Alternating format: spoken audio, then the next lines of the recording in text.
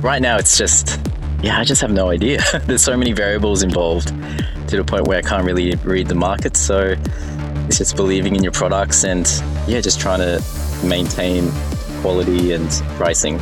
Cafes are the lifeblood of Melbourne, and I think we've never appreciated them more than over the past couple of years. Someone whose cafes I have been watching with great interest and enjoyment over, the past 5 or 6 or 7 years is Reiji Honor. He has Haiku Cafe in Camberwell and Future Canteen next door. Reiji, welcome to Dirty Linen. Thank you so much, Danny. Nice to be here. Yeah, it's great to have you on. So as I say, I've visited your cafes in different parts, I suppose mostly the eastern suburbs of Melbourne. They've slowly become bigger, more ambitious, more complex. Tell us about what you're doing at the moment. Yeah, so I kind of found my feet down here in these sleepy suburbs that you mentioned. And I've kind of hovered around Burwoody, Boxwood, and now I'm based in Camberwell, obviously under the name Haiku. And it's, I think everyone's kind of wrapped their head around the idea, but it's obviously Japanese fusioned cafe scene. A lot of inspiration is brought upon my home cooking with my mother, my Japanese mother. And it's just inspired into a bit of an opportunity to kind of morph both the brunch scene and Japanese techniques. And we do cafes and brunch obviously throughout the week. We've got a bit of an izakaya nighttime session happening as well on Thursday, Friday and Saturdays. And now recently opened the Future Canteen, which you just mentioned, which is more like a kombini concept, like a convenience store with all your little Japanese goods and bentos and things like that. Yeah. And how did you get started? What made you want to go into cafes in the first place? It just kind of occurred, I guess. Hospitality just seemed to click from such a young age. I started at Gloria Jeans, of course, at around 14. Found the service aspect really enlightening, and I did a William Angliss, a bachelor's degree as well, down here in Melbourne at Flagstaff, where I found a lot of my knowledge and obviously learning a lot of experience there. And then, so eventually found myself in management roles, and then slowly kind of went into entrepreneurial road and, loving it, I guess. Are you loving it? Look, I did. Obviously this year, the amount of challenges that has been thrown, into the spanner of the works is just beyond anything I would have signed up for. But, once you're in knee deep, you can't really back out. So just kind of, just treading along. Yeah. Interesting. I mean, it's definitely that mix of creativity and optimism and just dogged determination that I suppose is getting a lot of businesses through this period. Let's just give people a bit more of a sense of what they might find at Haiku. What's some of the dishes that, people come back for?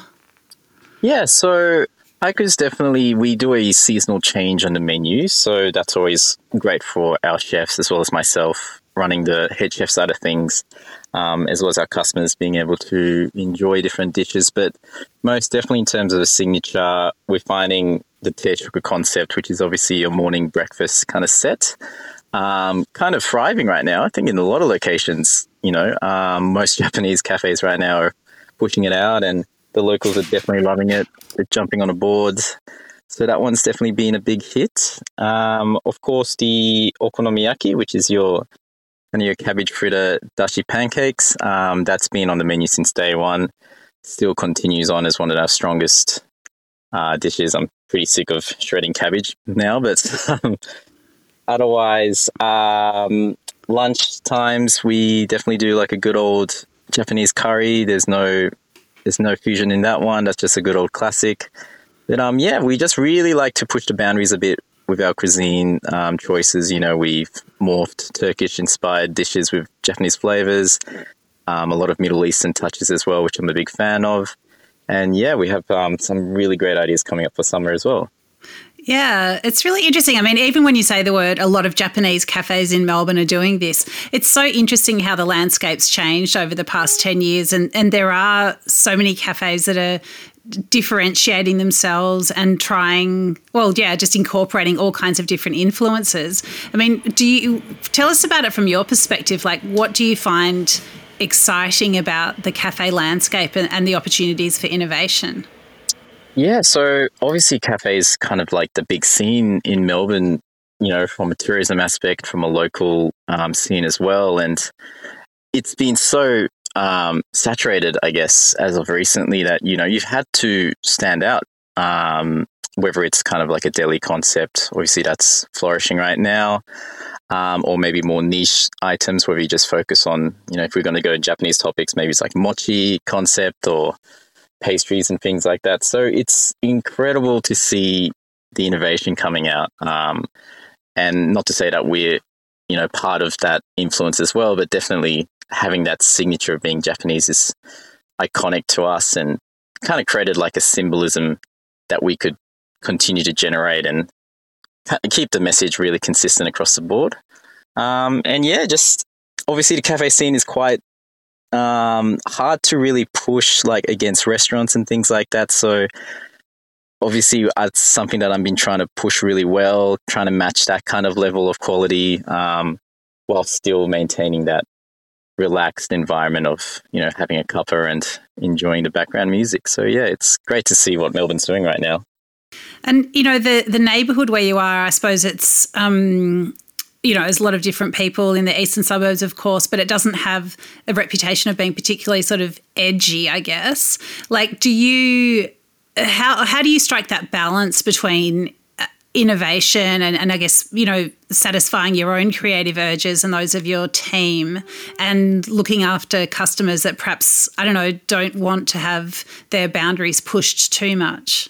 Yeah, no, it's a really good point. If you look at like the map, obviously most Japanese cafes or restaurants tend to hover around the CBD, if not up north, where I guess the consumers up there are a bit more open to such ideas. But we've had to balance that very delicately between, maintaining that local, your classic poached eggs on toast with bacon kind of concept while still enticing others to get a bit adventurous. And luckily we've found a nice little nook here in Camberwell where a lot of the locals are happy to kind of explore different flavors. It's come to this point where they're pretty much, I guess they have confidence in us and believe in what we produce. And I don't mind to keep pushing forward.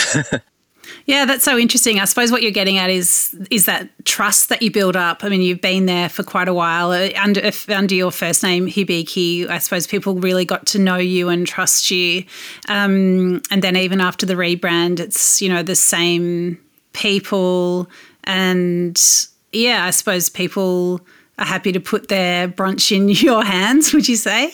Yeah, no, it's definitely great, especially like, on the weekends as well. We've got people traveling quite afar, just popping in, whether it's been, due to Instagram or the current trend of like Japanese breakfast and brunch scenes. But it's getting to the point where the locals are definitely wrapping their head around it.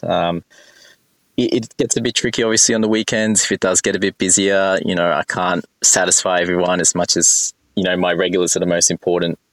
But they're happy to wait. And, obviously there's takeaway options. And, with Future next door as well, it's allowed that opportunity for our name to continue on through a bit of a takeaway setup and obviously branding sense as well. So, people around here have definitely been amazing for us. And tell us about Future and how did that spring up and tell us about it? What are the aims over there? So Future was a kind of a COVID born idea, I'd have to say. Having, been locked down for so long and facing the hard facts of running a business and without, putting bums on seats, it was very mentally challenging knowing that I couldn't really satisfy the whole original idea. So that kind of implemented a bit of a fear in us to the point where we thought, all right, let's jump online, and create an alternative space. Definitely, we started selling Japanese goods. I'm talking like good old mayonnaise, kiwi mayo, otafuku, or anything kind of really originating from Japan. And we saw that moving during the lockdown. So, yeah, it definitely allowed us to make more room as well as growth. So we're trying to definitely rebrand with obviously the new name, new direction, and jump online from obviously our own matcha, our own coffee blends. We've got some hot chocolate blends getting launched and our own cold brew as well. So we really want to try and hit that local kind of very unique supplier, I guess, sense as well. Yeah, really interesting because, it does feel like an aligned business, but it also has its own name and look and feel, and the offerings quite different. But it does, last time I came to the cafe, I was waiting a few minutes for a table and it was fantastic to go in there and browse for a while. So I guess it also operates as a bit of a holding pen. Yeah, I wanted to create it to the point where it's kind of a destination in essence. So instead of just obviously coming in for a coffee and breakfast, it allowed you to maybe pick up a gift here or there, or maybe check out our merch, or, obviously our Japanese alcohol selection. So it's great to kind of building up a little bit of a location down here in Camberwell and try and show that East can be cool, I guess. Totally.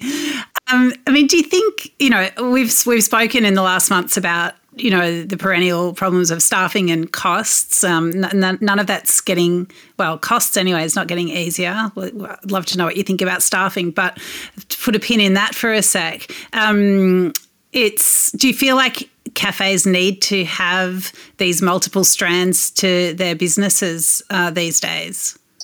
Yeah, look, the costing front is definitely obviously one of the major topics of any owner, manager facing, head chef. That's probably the amount of stress that we are under at the moment to try and balance between, inflation costs, supplies running out of stock, drivers being late. It's amazing how many supply chain issues there are at the moment. But, we all managed to kind of pull through. But that being said, I think the cafe scene definitely, we've all seen prices rise quite substantially over the last, I'd say, few months. Maybe your normal poached eggs and toast is going for 12, even 13. I've seen some places it's like 14. But I think it's now as an educational sense to push that. Nighttime, we're happy to pay, close to $35, $40 for a pasta dish.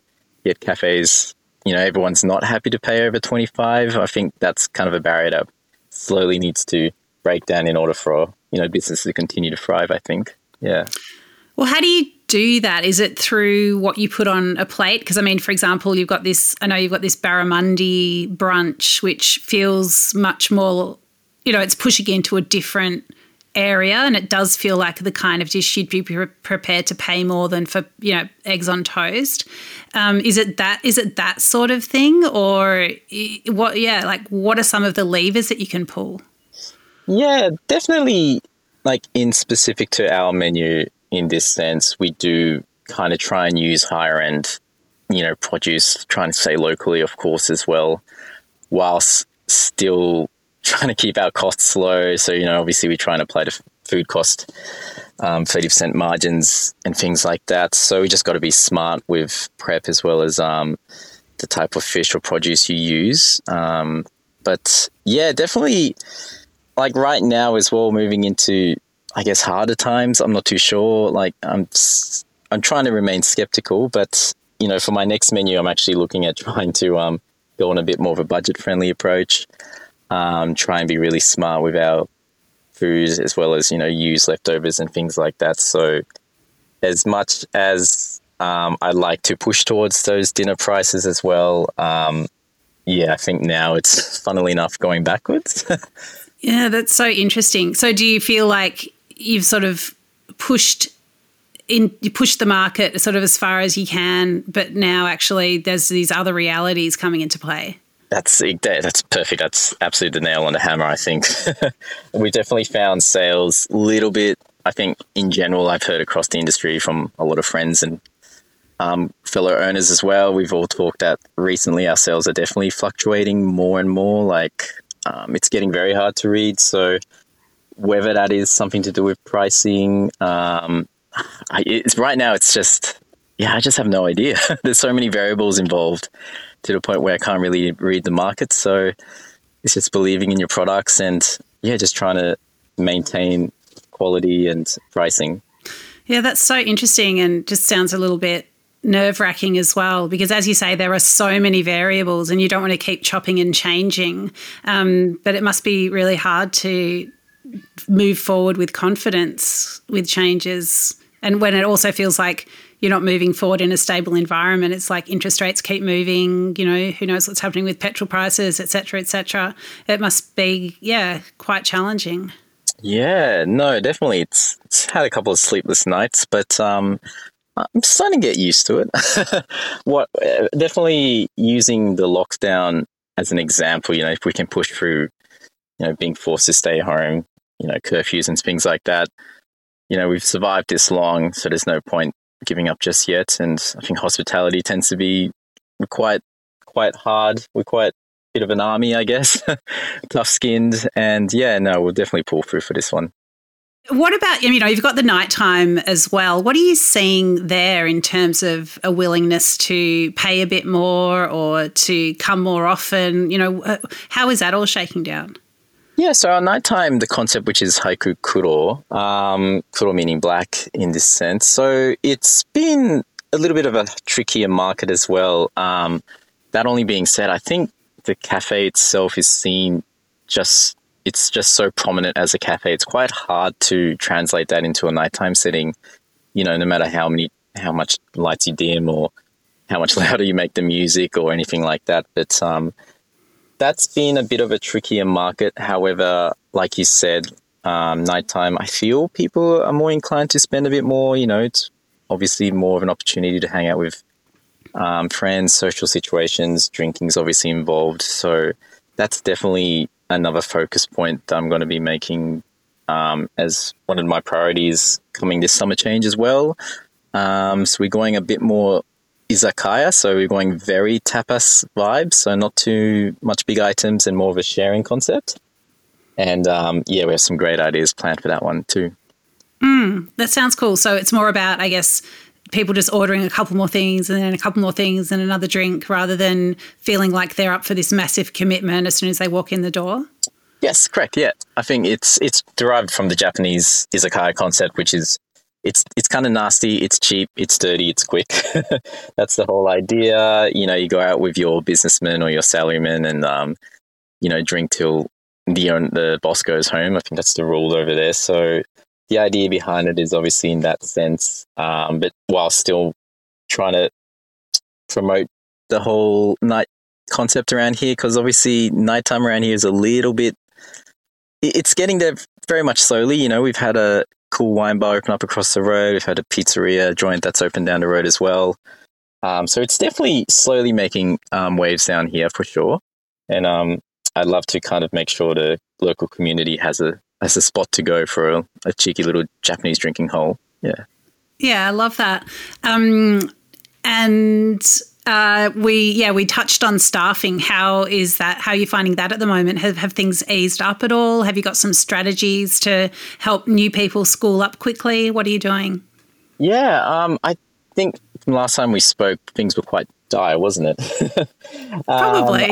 Yeah, that was quite a tough few weeks and months for sure. But definitely, I think now for the first time, I've seen a bit of like a balance on both, jobs needed versus jobs wanted. And then I've definitely started to cross-train wherever I can to the point where today, for example, we've had a little kitchen hand running out food. He's actually setting up cutlery and things like that. So I myself, I'll jump in wherever I can. So yeah, it's just cross-training at the moment and working within the soul of the business to see where there's growth of opportunity with staff members coming through and trying to generate passion, I guess, for the industry, because it's a bit of a hard one. Yeah. Wow, that's so interesting. I've actually haven't heard that term cross-train before, but it just seems like, take it out of the gym and into the cafe. I think that's so smart. Are you finding people are responsive to that? Are they sort of into it?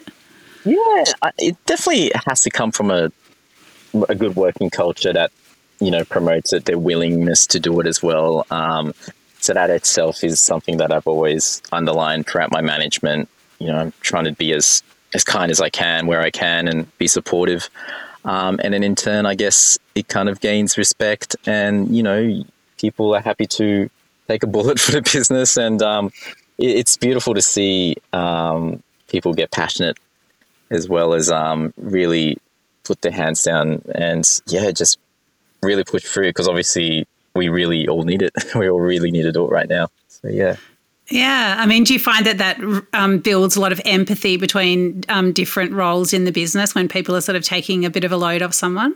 Oh, absolutely. That's perfect as well. It's great to open up their perspectives. I think perspective is so critical, in understanding the pressure points across any part of the business, whether it's the maitre d', the barista, runners, the dishwasher, the pass, and obviously the mains and the chefs and things like that. So it's getting to the point where front of house and back of house is really engaging with one another and to the point where we're just getting along like, two peas in a pod. It's it's quite, I think it's quite rare to see that in a front house, back of house environment, but it's great to cross that bridge in a nice manner. Yeah, it's so interesting. So for people who are listening to this who might want to, get a few nuggets of wisdom from your management experience across all different businesses, what kinds of things have you noticed or what do you do either, explicitly or that you just notice yourself doing that does promote a really good staff culture? Yeah, so definitely I know a lot of people say, as an owner, you should work on the business rather in the business. And there's definitely a fine line between that as well. Like I agree to that to a fair degree, but, at the end of the day, you should really be involved if you're really passionate about it. I mean, how can you understand, maybe a head chef's position if you've never been in their shoes? So that's definitely something I try and always convey to them that I'm there with them. I'm there with you. We're in war together. To the stage where I'm kind of like their staff, just a team member as well, talk to one another as friends, but still maintain that professionalism, of course, by gaining respect from one another as well, rather than, enforcing anything through, orders and such things like that. So, yeah, it definitely does take a toll on myself, of course, mentally, but at the same time, the gratitude that comes out of it is, I guess it's priceless in that sense. But yeah. Wow, that's really, it's quite profound, Reggie. I love that. It's really good. I'd love to talk about coffee because I know you're a bit obsessed with it and I am too. And Melbourne and Australia certainly is. What are the trends that you're seeing in coffee at the moment? Well, coffee, definitely the whole specialty side of things has always been booming, hasn't it, for the past decade, I'd say. It's been coming out. Our coffee scene itself, we've kind of it was interesting you've mentioned before trying to balance between the local, safe scene as well as the adventurous one. So that comes down to our bean as well. We're trying to balance in between the two to have that fruity approach whilst maintaining kind of a robust chocolatey sense as well. So that's our house blend, which is unique to us. But we've also kind of started delving into Japanese roasted coffee as well. So that's something we've really enjoyed. Our head baristas loved playing with different roasters, so we get in contact with a lot of roasters in Japan, very small little micro roasters as well. And then they send us a cheeky little shipment and we follow their orders and we just produce a sort of local scene, can have a taste. Obviously, roasting is very different in each location, I think. Japan is quite profound actually for their filter coffees as well. So yeah, definitely the coffee scene is booming, of course, but I guess interesting right now is the price facts, I think, with coffee. Yeah. What's happening with price? Back in the days, we were quite happy with paying, what's the average now? Maybe $4.20, is it? I'd say, give or take. Yeah, so that's definitely something we're trying to keep to as well. I myself can't see myself paying more than $4.50, even though I say this as an owner. But I guess, with the increasing wages and everything like that, it's the irony in all this is that we're happy to pay for a milkshake that's just chocolate cream, a bit of a syrup for like $8-9, yet a coffee bean that gets roasted, delivered, and then on a machine that's like as expensive as your car with skills that take years of experience. Quite price sensitive on that. So that's always been an interesting thing for me. Totally. I mean, they're really great analogies. Yeah, well, I mean, so as a customer, you want to pay $4.50. How much do you want to charge as an owner? Well, I'd love to do my best to look out for, everyone's obviously the wages right now is something that's, had to be done. It had to be changed, to support our industry, to make sure it's still enticing, to make sure staff are getting, what they deserve. So that's obviously an increase over the past, I guess, year, I'd say. Obviously, the minimum wage has risen quite substantially with inflation costs. I mean, our milk is still going up as we speak. Our coffee is still relatively staying the same. So, yeah, it's just being smart and trying to use alternative supplies and things like that. But I think $4.50 is probably a reasonable amount, I'd say. Yeah. Yeah, I don't reckon I would blink at $4.50 anywhere. Yeah. And quite often coffees are $5. Yes, absolutely. When you start throwing in alternative milks, weekend charges and things, I think people are starting to get used to it, which is it's great to see, because the amount of love and time, taken into pouring a cup is actually it goes down quite a long way. So yeah. Totally. I mean, yeah, the standard is so high that, yeah, it feels like the price shouldn't lag too far behind. But Reggie, I'm really ignorant about Japanese roasting and why it would be so different to roasting in Australia. What's the deal there? I do believe the Japanese roasting style of things is much more on a lighter approach, to the point where obviously single origins is quite a focal point for them to really express that flavor of the beans. So I know Japan likes to roast a bit lighter, that way they don't overburn any, profiles and things like that. So yeah, I think that just seems to working out really well. And we've loved having the chance to really, educate the local community as well on like different suppliers, different locations, whether it's Tokyo, whether it's Osaka. It's great to maybe become like a little distributor in a sense, because we also sell it online on the future side of things as well on our website. So, and yeah, we've been selling like hot rockets there as well. So definitely there's a scene here as well, and would love to keep pushing it. Yeah, that's so cool. All right. Well, you mentioned you're going to change a few things up for summer. Can you give me a little sneak peek on one of the summer dishes that I should try next time I come in? Oh, absolutely. Okay, what have I got going on? We're going to do like a kind of like a fusion. So in Japan, like we don't really use duck much at all. In fact, we only use it in kind of a soba sense.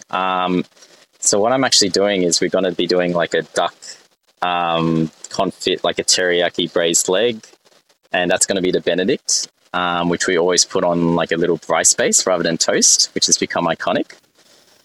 That's going to be topped with some pickled fennel, and then kind of like a duck suyu broth, which is pretty much like a shiitake kombu dashi base. We've got some soba chips getting thrown into it as well. And then this like a Japanese, like a hollandaise, which is called kimizu, which is using Japanese vinegar rather than the white vinegar. So it's got this citrus hit. So that's going to be a big one, I hope. It sounds amazing. And okay, I would pay, I reckon, $28.50 for that. What are you going to charge? Well, I'd have to look at the numbers as well on that one. Duck isn't the cheapest poultry out there, but I'd probably try and stick to around 23, 24. Oh, it's such a bargain. I know. I'm still trying to, I'm still a bit scared, I guess, of the current environment, the confidence as well. But yeah, no, that's definitely going to be a great dish, I think, for summer. Yeah. Yeah, it sounds amazing. All right, maybe $26.50. Okay, let's do 2060. Let's meet in the middle, but don't undersell yourself. Okay, Rach, it's really great to have a chat with you. Is there anything else that you want to say? No, that's really it. Thank you so much for having me on here. Yeah, it's such a pleasure. Always love seeing what you're up to. And all the best with juggling those many balls and feeding the good people of Melbourne. Thank you. No worries. Thanks again, Danny. This is Dirty Linen, and I'm Danny Vallant. We air the issues that the hospitality industry finds hard to talk about, hearing from different people with unique perspectives. We want to hear from you as well. If you have something that needs to be said about a topic, get in touch so we can include your perspective. Contact us at dirtyLinen@deepintheweeds.com.au or hit us up on Insta at Dirty Linen Podcast. We can't wait to hear from you.